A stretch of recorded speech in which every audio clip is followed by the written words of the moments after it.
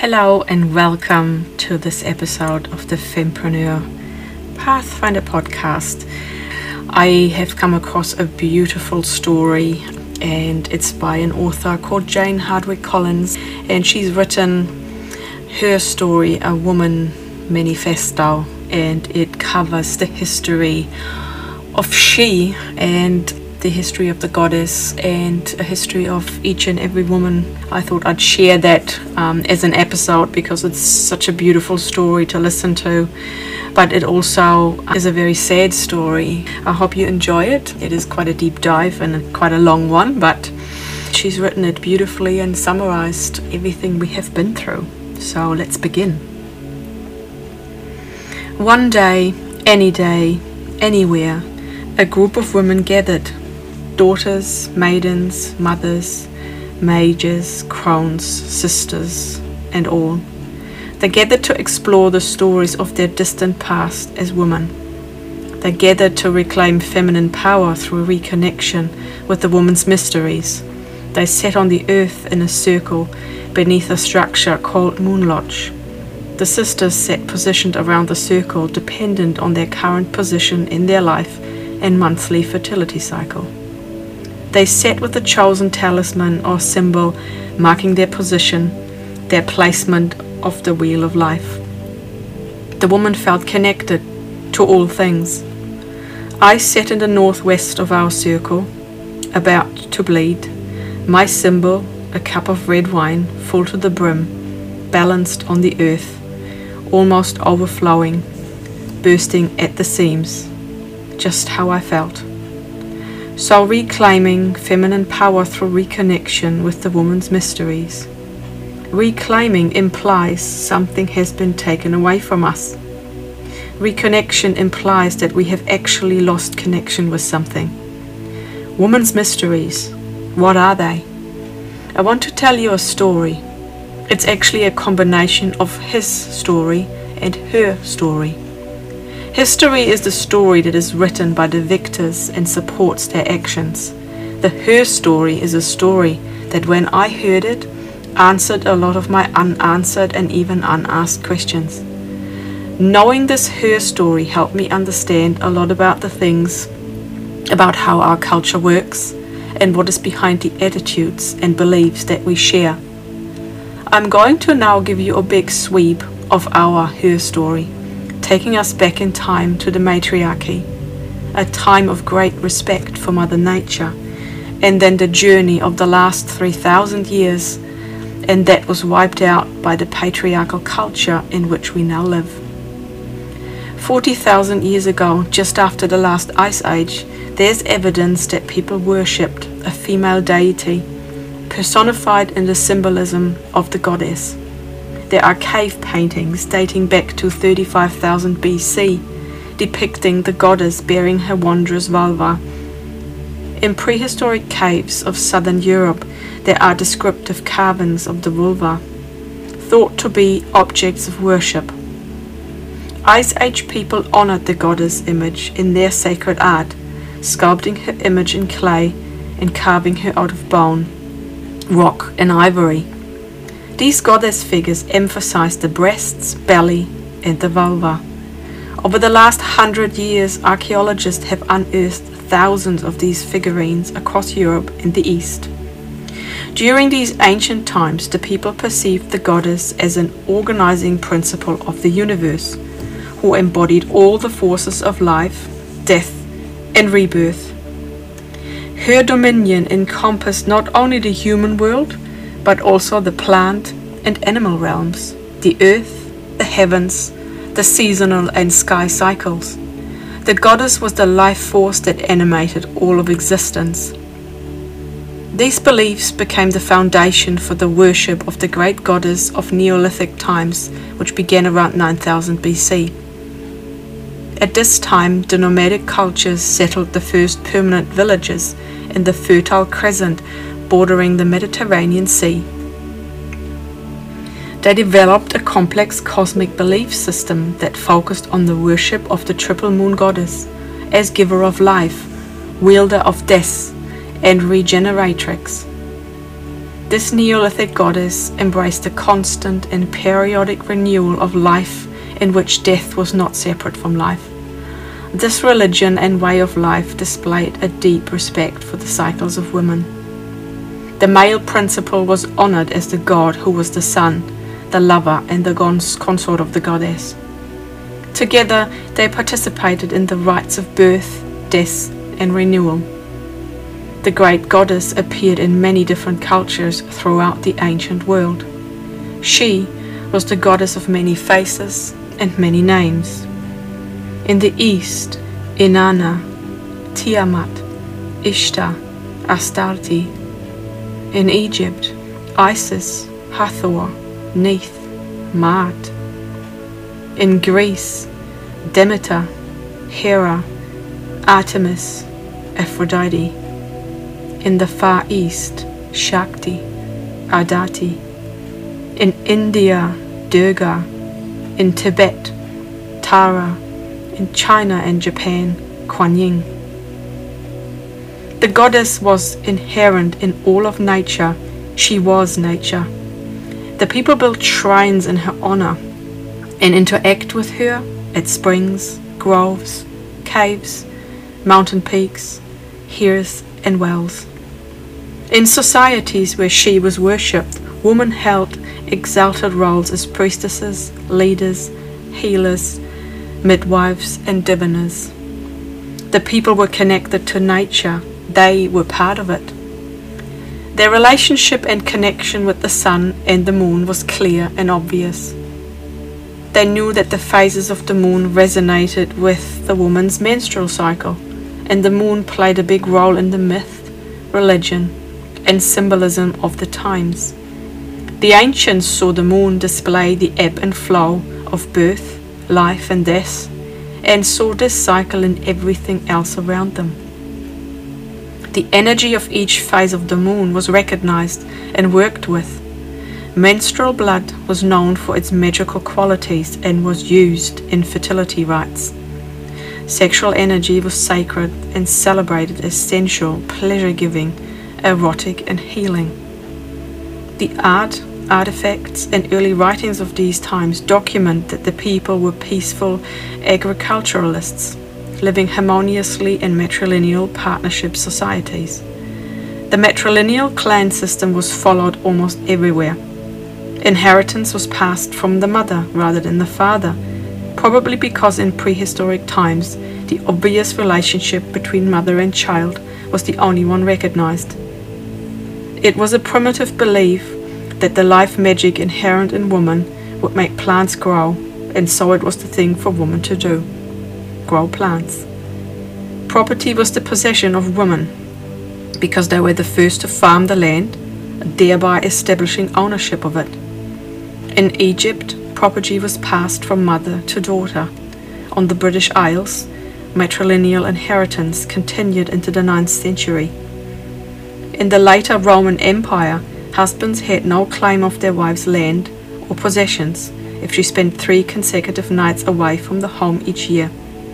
A pre-Islamic Arab woman divorced her husband by shutting him out of the home for 3 consecutive nights. In Greece, a parcel of land was called a tenemos, land belonging to the woman, to the moon. Chieftains ruled only through marriage with the resident matriarch. American Indians had matrilogical marriage, and matrilineal ownership of the land was customary amongst many of the different tribes. Women were the mistresses of the soil. Women were the great power in the clans, and the original nomination of the chiefs always rested with them, as did the decision to go to war or not. When the Iroquois conveyed land to the US government, the documents had to be marked by their women, because in their tribes, the mark of the man had no validity. In Africa, women owned the land, and it was passed down to their daughters or their brothers' daughters. Matrimony used to mean inheritance of property in the maternal line. The word later became synonymous with marriage, because marriage was the only way for men to gain control of property. Around 3000 BC, the goddess cultures began to decline. It was the time of the Bronze and Iron Ages. Waves of nomadic Indo-European tribes from Northern Europe and Central Asia descended into Western Europe, the Near East and India. They were nomadic, warlike people who rode horses and fought with bronze weapons. They worshipped a father god who ruled from the heavens above and yielded bolts of lightning. Their enemies were the people of the mother goddess, and they invaded, conquered, and destroyed the indigenous goddess cultures. They raped and slaughtered them. Their homes were pillaged and burned, and their values and beliefs suppressed. Women were enslaved, exploited, and exiled. Women were stripped of their positions of political authority and decision-making, taken from leadership roles, and the role of the priestess was given no authority. Women were disempowered when expressing their sexuality, intelligence, and self-sufficiency. Archaeological evidence depicts a large time destruction of the Neolithic cultures of Europe and the Near East with invasions and natural catastrophes. The patriarchal tribes rose quickly to power and imposed their ideologies on the people they conquered. Priestesses of the goddess were forced to marry the leaders of the patriarchal tribes to destroy the lineage through the motherline. The priestesses who refused to marry were isolated into enforced celibacy. They became the nuns. Patriarchal religion everywhere changed ancient systems of matrilineal inheritance to put property in the hands of men. The early centuries of the Christian conquest of Europe were largely occupied with acquisitions of lands from the pagan women. The aim of European Christianity was acquisitions of property, which meant overturning the pagan systems of matrilineal inheritance. By forcible seizure and warfare, the Church managed to acquire a third of the properties on the continent by the early Middle Ages, up to 1200 AD. In some parts of Europe, women were still listed as the landowners, and men identified themselves by their mothers' clans' names. The legal and ecclesiastic war on female property ownership continued century after century, until by the end of the 19th century women could not administer their own property, if they had some, nor make a will disposing of it without their husband's consent. As late as 1930 in France, women were forbidden to do any business with a bank, not even a small deposit, without their husband's permission. Until the 10th century, priests married to gain property, claiming that without their wives they would succumb to hunger and nakedness.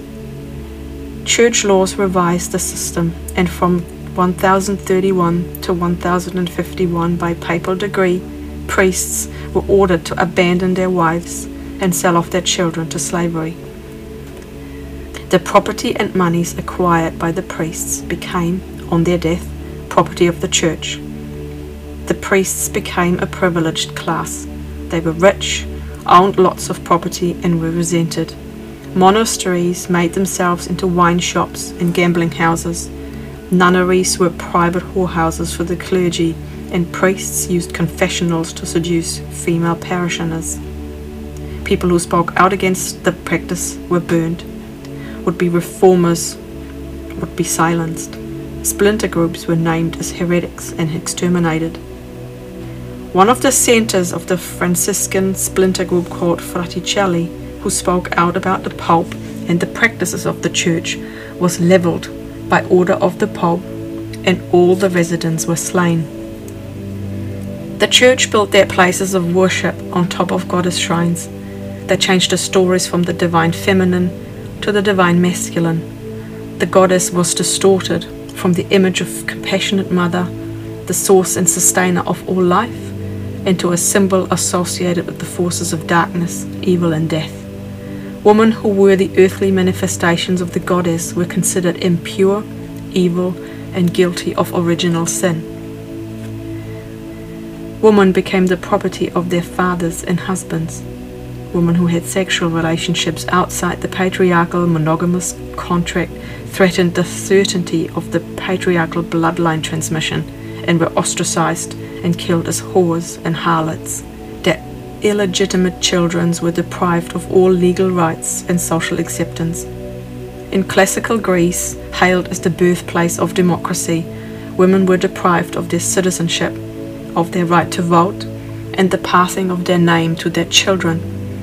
Ideal love was seen as the love between two men, especially an older and a younger man. Women were considered unworthy of meaningful emotional and intellectual relationships. Their only function was to bear legitimate children who could inherit the paternal property rights. The early Roman Christians suppressed all information that did not originate from the Church. They closed down ancient Greek academies and burned the books of the great classical poets, philosophers, and scholars. The eternal flame of the Vestal Virgins in Rome was extinguished. The great initiatory temple of Eleusis in Greece was smashed, and the rites prohibited. In the 5th century, the great library of Alexandria in Egypt was burnt down, destroying the last records of the wisdom of the ancients. In the 5th century, the concept of reincarnation and renewal was outlawed. The folk customs originating from the matrilineal cultures of relating to the natural world and ritually celebrating the change of the season was branded as witchcraft. All the old deities were denounced as heathen idols, and the one supreme Father God ruled. The three-faced goddess teachings of birth, death, and renewal, the maiden, mother, and crown, was replaced by the Father, the Son, and the Holy Ghost Trinity. The only aspects of the feminine that were retained were the Virgin and the Mother, preferably at one. The crown or the dark goddess aspect of the triple goddess, the one who brings death and then rebirth, that aligned with the dark phase of the lunation cycle, and all of that realm such as old age, the dark, and death, was completely denied and left out of the religious teachings.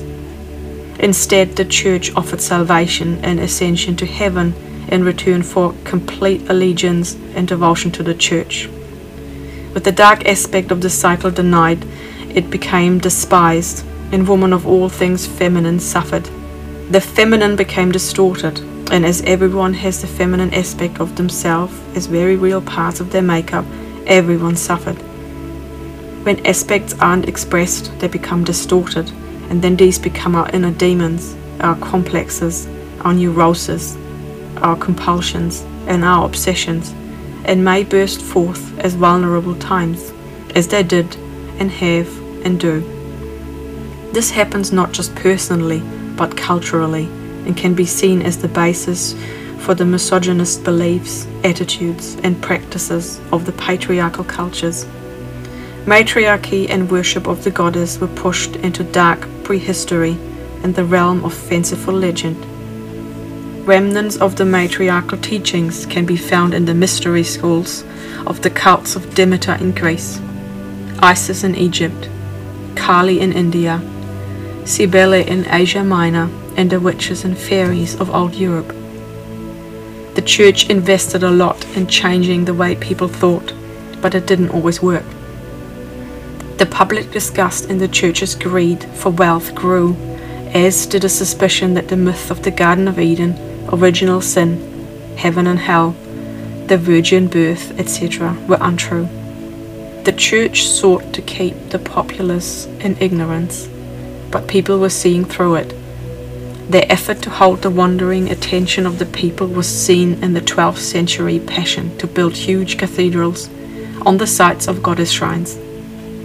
Then, from the 12th century until the 7th century, came the Inquisition, a 500-year reign of organized terrorism organized by the Roman Catholic Church. It is said that the Inquisition was invented primarily to force public acceptance of a church that the public didn't want, to win the war between the Church and the disillusioned public, to eliminate all those who continued to remember, practice, and pass on the information of the old religion. It was the most elaborate extortion racket ever devised to ensure power and built the church's wealth. The purpose was to rid the population of heretics, those who didn't go along with the church's doctrine. People were arrested and their property was instantly confiscated. Accused persons were also expected to pay for their imprisonment and the costs of their torture. They were expected to pay for their food, so those without money died.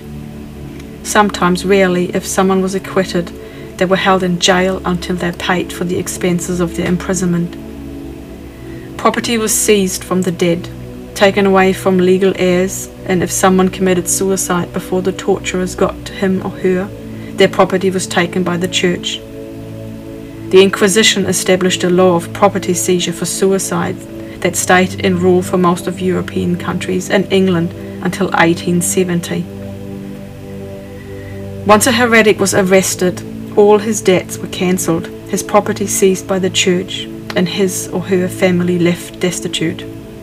Nobody dared to help others, for fear of falling under suspicion of heresy. No creditor or purchaser could be sure of whether their transaction would be honoured. The entire financial network of European society was strained by its religious masters. Heavy fines were also imposed in cases where people were overheard saying things verging on heresy, and there was an exchange of punishment of the body for punishment of the purse.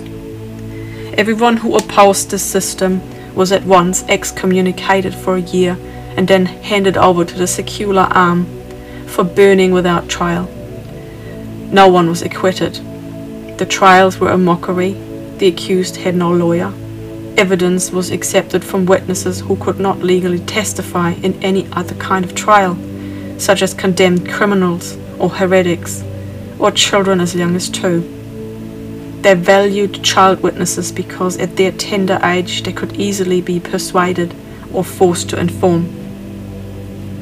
Torture was used, a spiked iron press that crushed the legs, binding and racking, branding, rape.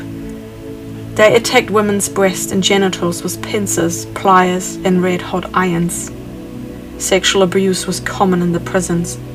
Girls from 9.5 and boys from 10.5 were persecuted and tortured. Torturers said their victims were laughing when their faces were contorted with pain, sleeping when they fainted, and having been slain by the devil or committed suicide when they died under torture. Finally, if they survived the torture, they were burned alive in the presence of the village. Often the hair and beards of the accused would be set alight by the spectators as they waited for their turn on the stake. All the community had to do was watch the burnings. Otherwise they would be suspected of heresy and arrested themselves. They also had to report witches to the church. If they did not, they too were convicted. The people killed as witches were the village healers, the midwives, the diviners, charmers, jugglers, and wizards, and the folk commonly called wise women and wise men. They were the woman and man who spoke out about the church. Often the witch's only crime was to be a woman. Over the centuries, the charge of witchcraft came to cover a multitude of sins, ranging from political subversion and religious heresy to lewdness and blasphemy. Written in 1484 by Reverends Kramer and Springer, the beloved sons of Pope Innocent, was the Malleus Maleficarum, the hammer of the witches. It was the unquestioned European authority on how to conduct a witch hunt, and for 3 centuries the sadistic book sat on the bench of every judge and every witch hunter. The victims over that 5.5 centuries were countless. Some references go as high as 9 million. The officially recorded burnings were just the beginning. There were also the disrupted starving of families, the unrecorded suicides, unofficial lynching, hundreds of thousands, perhaps millions who died unnoticed in the papal crusades against heretical groups. And there were late Renaissance witch hunts which had no formal connection with the Inquisition, but certainly took their impetus from it. The chronicler of Treves, France, reported that in the year 1586 the entire female population of 2 villages, bar 2 women, were wiped out by the Inquisitors. 2 other villages were destroyed completely and erased from the map. Germany in 1590 was almost entirely occupied with building fires to burn witches, and Switzerland had been compelled to wipe out many of her villages because of the witches. This also happened in France, Italy, and England, all of Christian Europe. A visitor to Wolfenbüttel in 1590 said there were so many stakes in the ground for the burning of the witches that the place resembled a small forest. The executioner in Silesia invented an oven in which over 9 years he had roasted 10,000 people, including children 2 to 4 years old. At the same time as the church was taking power, so too was the medical profession. In the 13th century, sparked by contact with the Arab world, there was a revival in learning, and medical schools appeared in universities. Universities were closed to women. The church imposed strict rules over the new university-trained physicians. They were not allowed to practice without calling a priest to aid and advise them, or to treat a patient who refused confession. Along with the church, the male medical profession was actively engaged in getting rid of female healers. First, they worked to eradicate the literate woman healers with whom they competed for urban clientele. Then, together with the church, removed the peasant woman healers. The doctors were often there as a medical expert to make judgments about whether certain women were witches. The church completely legitimized doctors' professionalism by saying non-professional healing, non-doctors, was equivalent to hearsay. If a woman dared to cure without having studied, she is a witch and must die. This also provided a handy excuse for doctors' failings in everyday practice. Anything he couldn't cure was obviously the result of sorcery. The medicine that the university-trained doctors were using was far less successful than the herbalism of the wise woman healers. Bleeding was common practice, leeches were used, and was treatment for a toothache, touching a needle to a caterpillar and then the tooth. The treatment for leprosy was a broth made of the flesh of a black snake caught in a dry land among stones. The witches were the ones who had developed extensive knowledge of herbs and anatomy. In fact, in 1527, Paracelsus, the father of modern medicine, burned his text on pharmaceuticals, confessing that he had learned all he knew from a sorceress. The disappearance of the midwives in the 17th and 18th century created an inroad for the non-professional male practitioner, the barber surgeons. They led the way in England, claiming technical superiority over midwives on the basis of their use of obstetric forceps, which were legally classified as a surgical instrument, and women were legally barred from surgical practice. This changed the neighborly midwifery service into a lucrative business and was taken over by the physicians in the 18th century. A similar story happened worldwide and mostly remains the same. Some countries have midwives providing a lot of maternity care, such as the Netherlands and Scandinavia, but in others, such as parts of the USA and Canada, midwifery has been and remains illegal. Medieval Christianity detested midwives for their connection with the pagan matriarchy and goddess worship.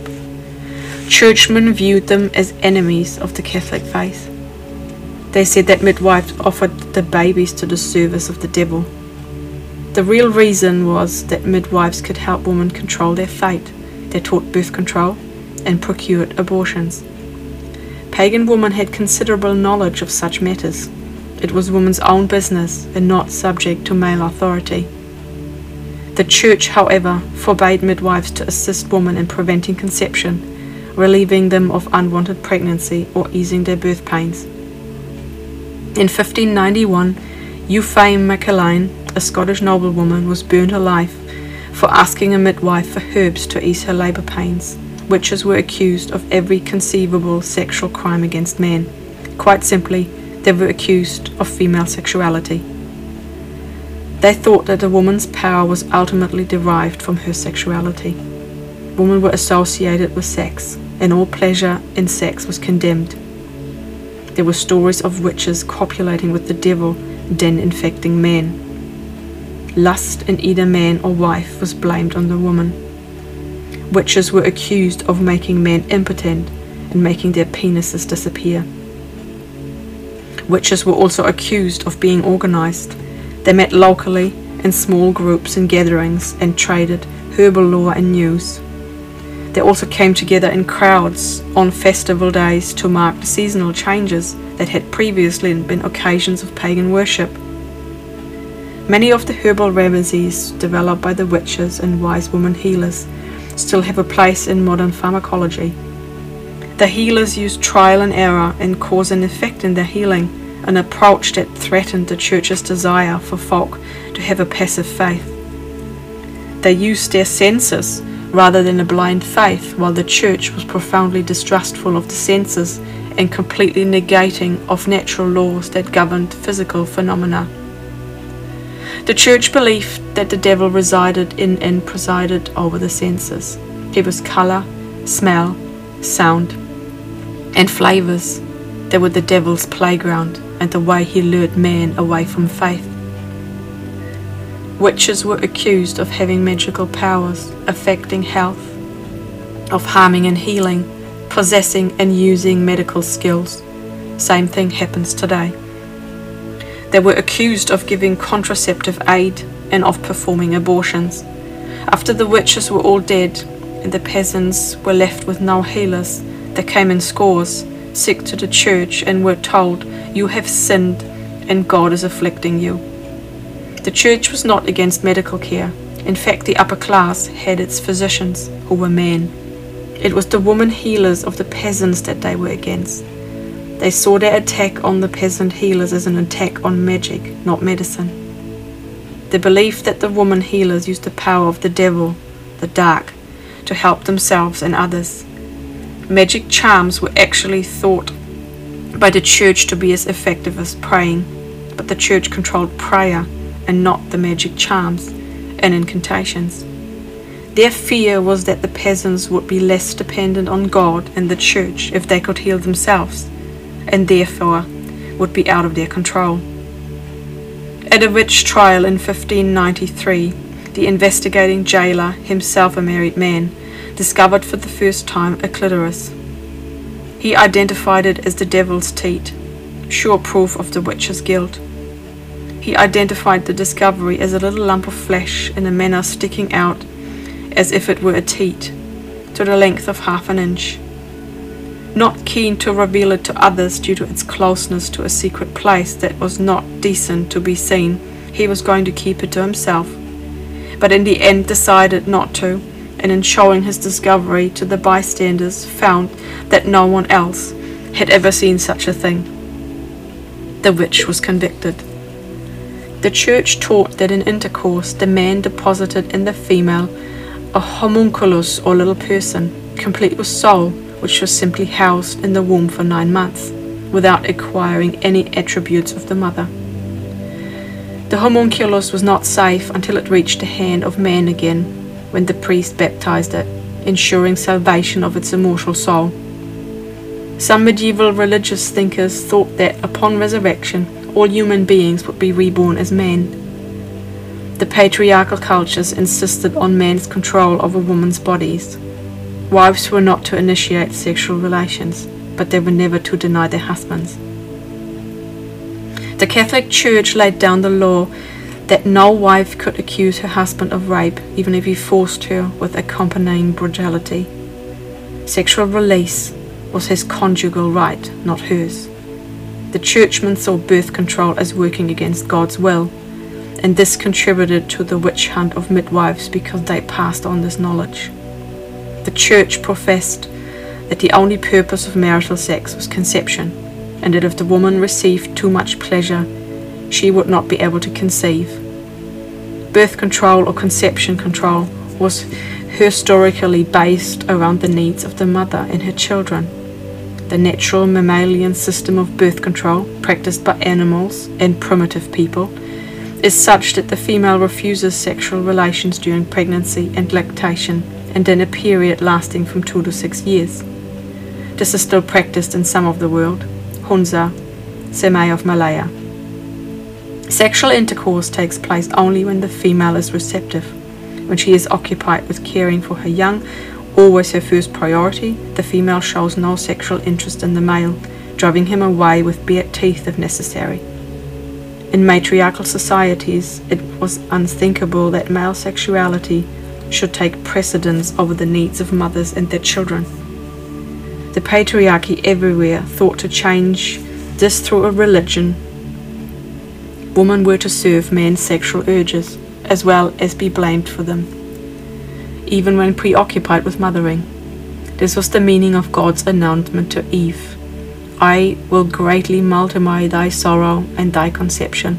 In sorrow thou shalt bring forth children, and thy desire shall be subject to thy husband, and he shall rule over thee. The sorrow meant labor pains, and the harried life of a mother with children too close together, and the illnesses and injuries caused by spreading a mother too thin. Women were taught that their children belonged not to them, but to God. This eroded the instinctual, maternal possessiveness that best fosters good childcare, and mothers often left their unwanted babies in God's care. With so many unwanted children, there was the advent of foundling hospitals, where the nurses, nicknamed killing nurses, were expected to do the state's dirty work and make sure the unwanted children did not survive long. The first foundling hospital in London admitted 15,000 infants in 4 years, between 1756 and 60. In Europe, the death rate for infants in foundling hospitals was 18 to 90% in the first year of life. Female sexuality was feared, and so the enemy was kept in the dark.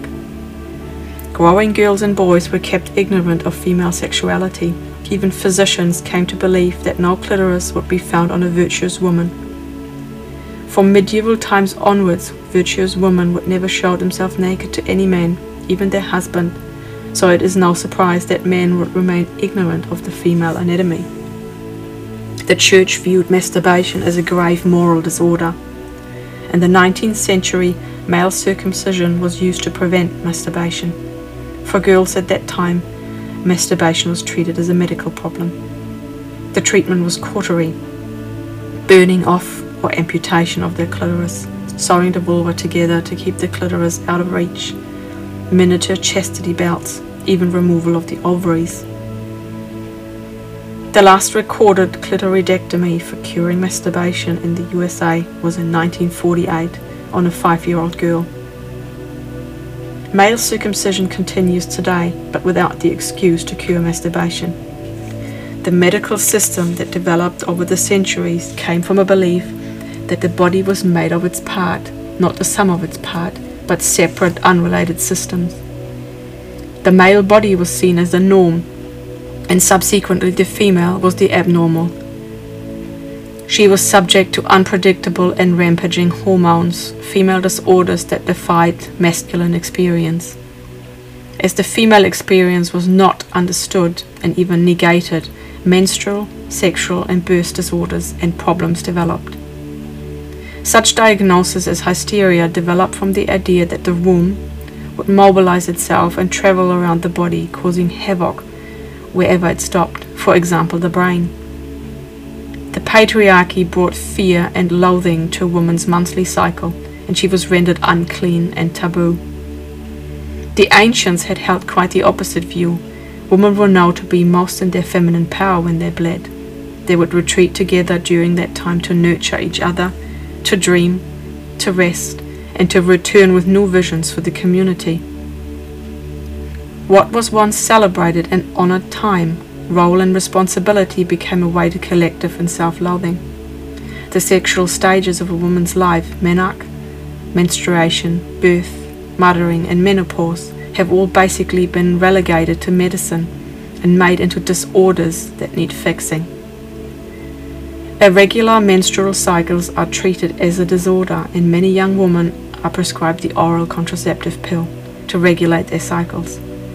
Natural birth is not trusted, reputed to be dangerous, and caesarean section occurs in 1/3 of birth in some cities and more in others.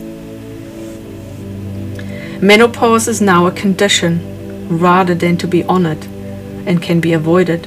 It is seen as a dangerous, unwelcome series of symptoms, not the realm of the highly valued wise woman from our HERSTORY. Birth practices truly reflect the attitudes of the culture and have over centuries been quite the meaning of women and completely disrespectful of both mothers in labour and the process of birth. In the 1970s, it was not uncommon to see women tranquilized against their wishes, confined to narrow high beds and tables, handcuffed in stirrups, and their babies taken away from them once they were born. Today in the modern world, birth occurs mostly in hospital under the care of professionals. There are strict rules of what constitutes normal and abnormal. A doctor is usually in charge of the case, and it is managed according to risk. The individuals in charge are the ones who command the technology, and this happens in the hospital labour ward, where the labouring woman is transformed into a patient and where she is under a doctor. In the very best scenario that money can buy, women are paralysed, connected to machines, and their vital signs, contractions, and the baby's heartbeat are monitored from a desk down the hall, or the process of labour and birth is bypassed by an elective caesarean section performed. Birth in our modern cultures is treated as a medical event with a homogenization of its practices, motivated by a desire to control the birth process and have it best fit the hospital system set up to deal with it. There is a lack of time for and trust in a woman's individual way with her body and giving birth. There is a lack of understanding and respect for woman's personal journey through pregnancy and birth, and no acknowledgement of the sexuality of birth. Episiotomy, the cutting of the vagina to speed up the birth of the baby, is unnecessarily done in most, if not all cases, with little consideration for the far-reaching effects it can have on a woman's life. Different forms of female genital mutilation occur in countries around the world. The vast majority occurs in Africa, 85%. The societies that practice female genital mutilation are strongly patriarchal. In many of the societies, an important reason is given for it. It is the belief that it reduces a woman's desire for sex, therefore reducing the chance for sex outside the marriage. The woman is sewn up and opened only for her husband. The honor of the whole family depends on the woman being faithful. It is extremely difficult for an unmutilated woman to marry in these cultures. She is considered unclean. The last few hundred years of HERSTORY saw the Industrial Revolution and onto a scientific and technological revolution. Women's position in society has improved, even being given to vote in the last 100 years. With the rise of feminism came the increased opportunities and possibilities for women. In many parts of the world, conditions are the best they've been for many thousands of years. In others, they are worse. Today, we can gather together without fear of being seen doing so, and being caught and burned alive. The predicament for our sisters in less fortunate situations is world news, and their rights are something many of us fight for. The edict or orders by the Church that established the Inquisition have never been revoked. They are officially still part of the Catholic faith, and were used as justification for certain practices as recently as 1969. This belief in the Church's doctrine is still a moral offence and punishable as would be murder and robbery. How do you feel when you hear all of this? When I first heard this, I felt angry. Learning this HERSTORY reveals a wound and uncovers suppressed pain and fear. The wound reveals the cure. Individual women and men may feel this wounding personally. It may explain underlying fears they have, even nightmares, and extreme reactions to certain situations. For example, one may feel rage at something that triggers these memories, such as inequities between women and men. We will all feel the wounding collectively as the negative energy field of accumulated pain suffered by women through the ages. This her story is our heritage, and the memories are laid down in our very DNA. This has and does affect us all. It is important to acknowledge and feel our feelings, but not to get stuck in them, rather observe them and release attachment to them. You can't heal what you can't feel. Let it be grist for your mill, food for your thought, compost for your gardens. As they say, those who cannot remember their history are condemned to repeat it. Using the wisdom inherent in the cycles, we can view this her story as the story of humanity's developing and evolving relationship with the feminine principle. The lunation cycle, the moon phases, is a way of seeing the full and recurring cycle of something, the birth, death and rebirth, as per the phases of the moon. This lunation cycle of humanity's developing and evolving relationship with the feminine principle began at the end of the last ice age, the new moon, with the matriarchal cultures growing and building, waxing, until its full expression of the full moon at around 9000 BC, with the creation of permanent villages and agriculture. This led on to the decline, the waning, from around 3000 BC, with the shift to the patriarchal culture and the move through the dark phase, the dark of the moon, that this her story speaks of, and to now, a time for rebirth, the new moon again. We see the effects of our dark her story most blatantly in our humanity's most disrespectful relationship with the earth, and the rape and pillage of our Mother Earth, and in the willingness of some to see war as the answer in conflict. And the times, they are changing.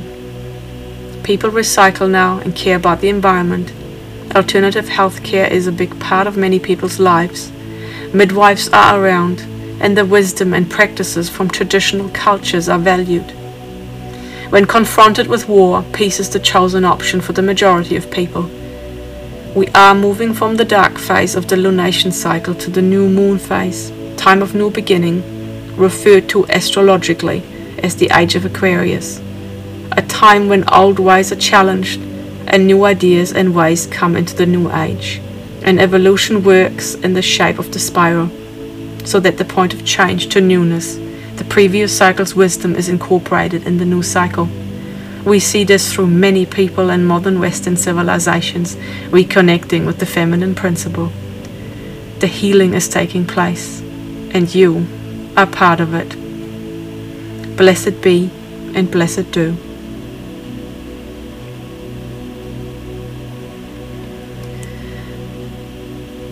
I hope you enjoyed this story. Even though it's been a long episode, this is a story so beautifully written, and it's called the Womanifesto. It is quite something. But we are here now to make all the changes, to stand up, to not repeat history. And I look forward to hearing some of your comments. Share it with all your sisters, share it on your socials. The publication is free and intended to educate those around us and to lean into the different aspects a little more, to reclaim the mysteries of the menstrual cycles, the spinning wheel of life. And I will love you and leave you with that. Blessed be.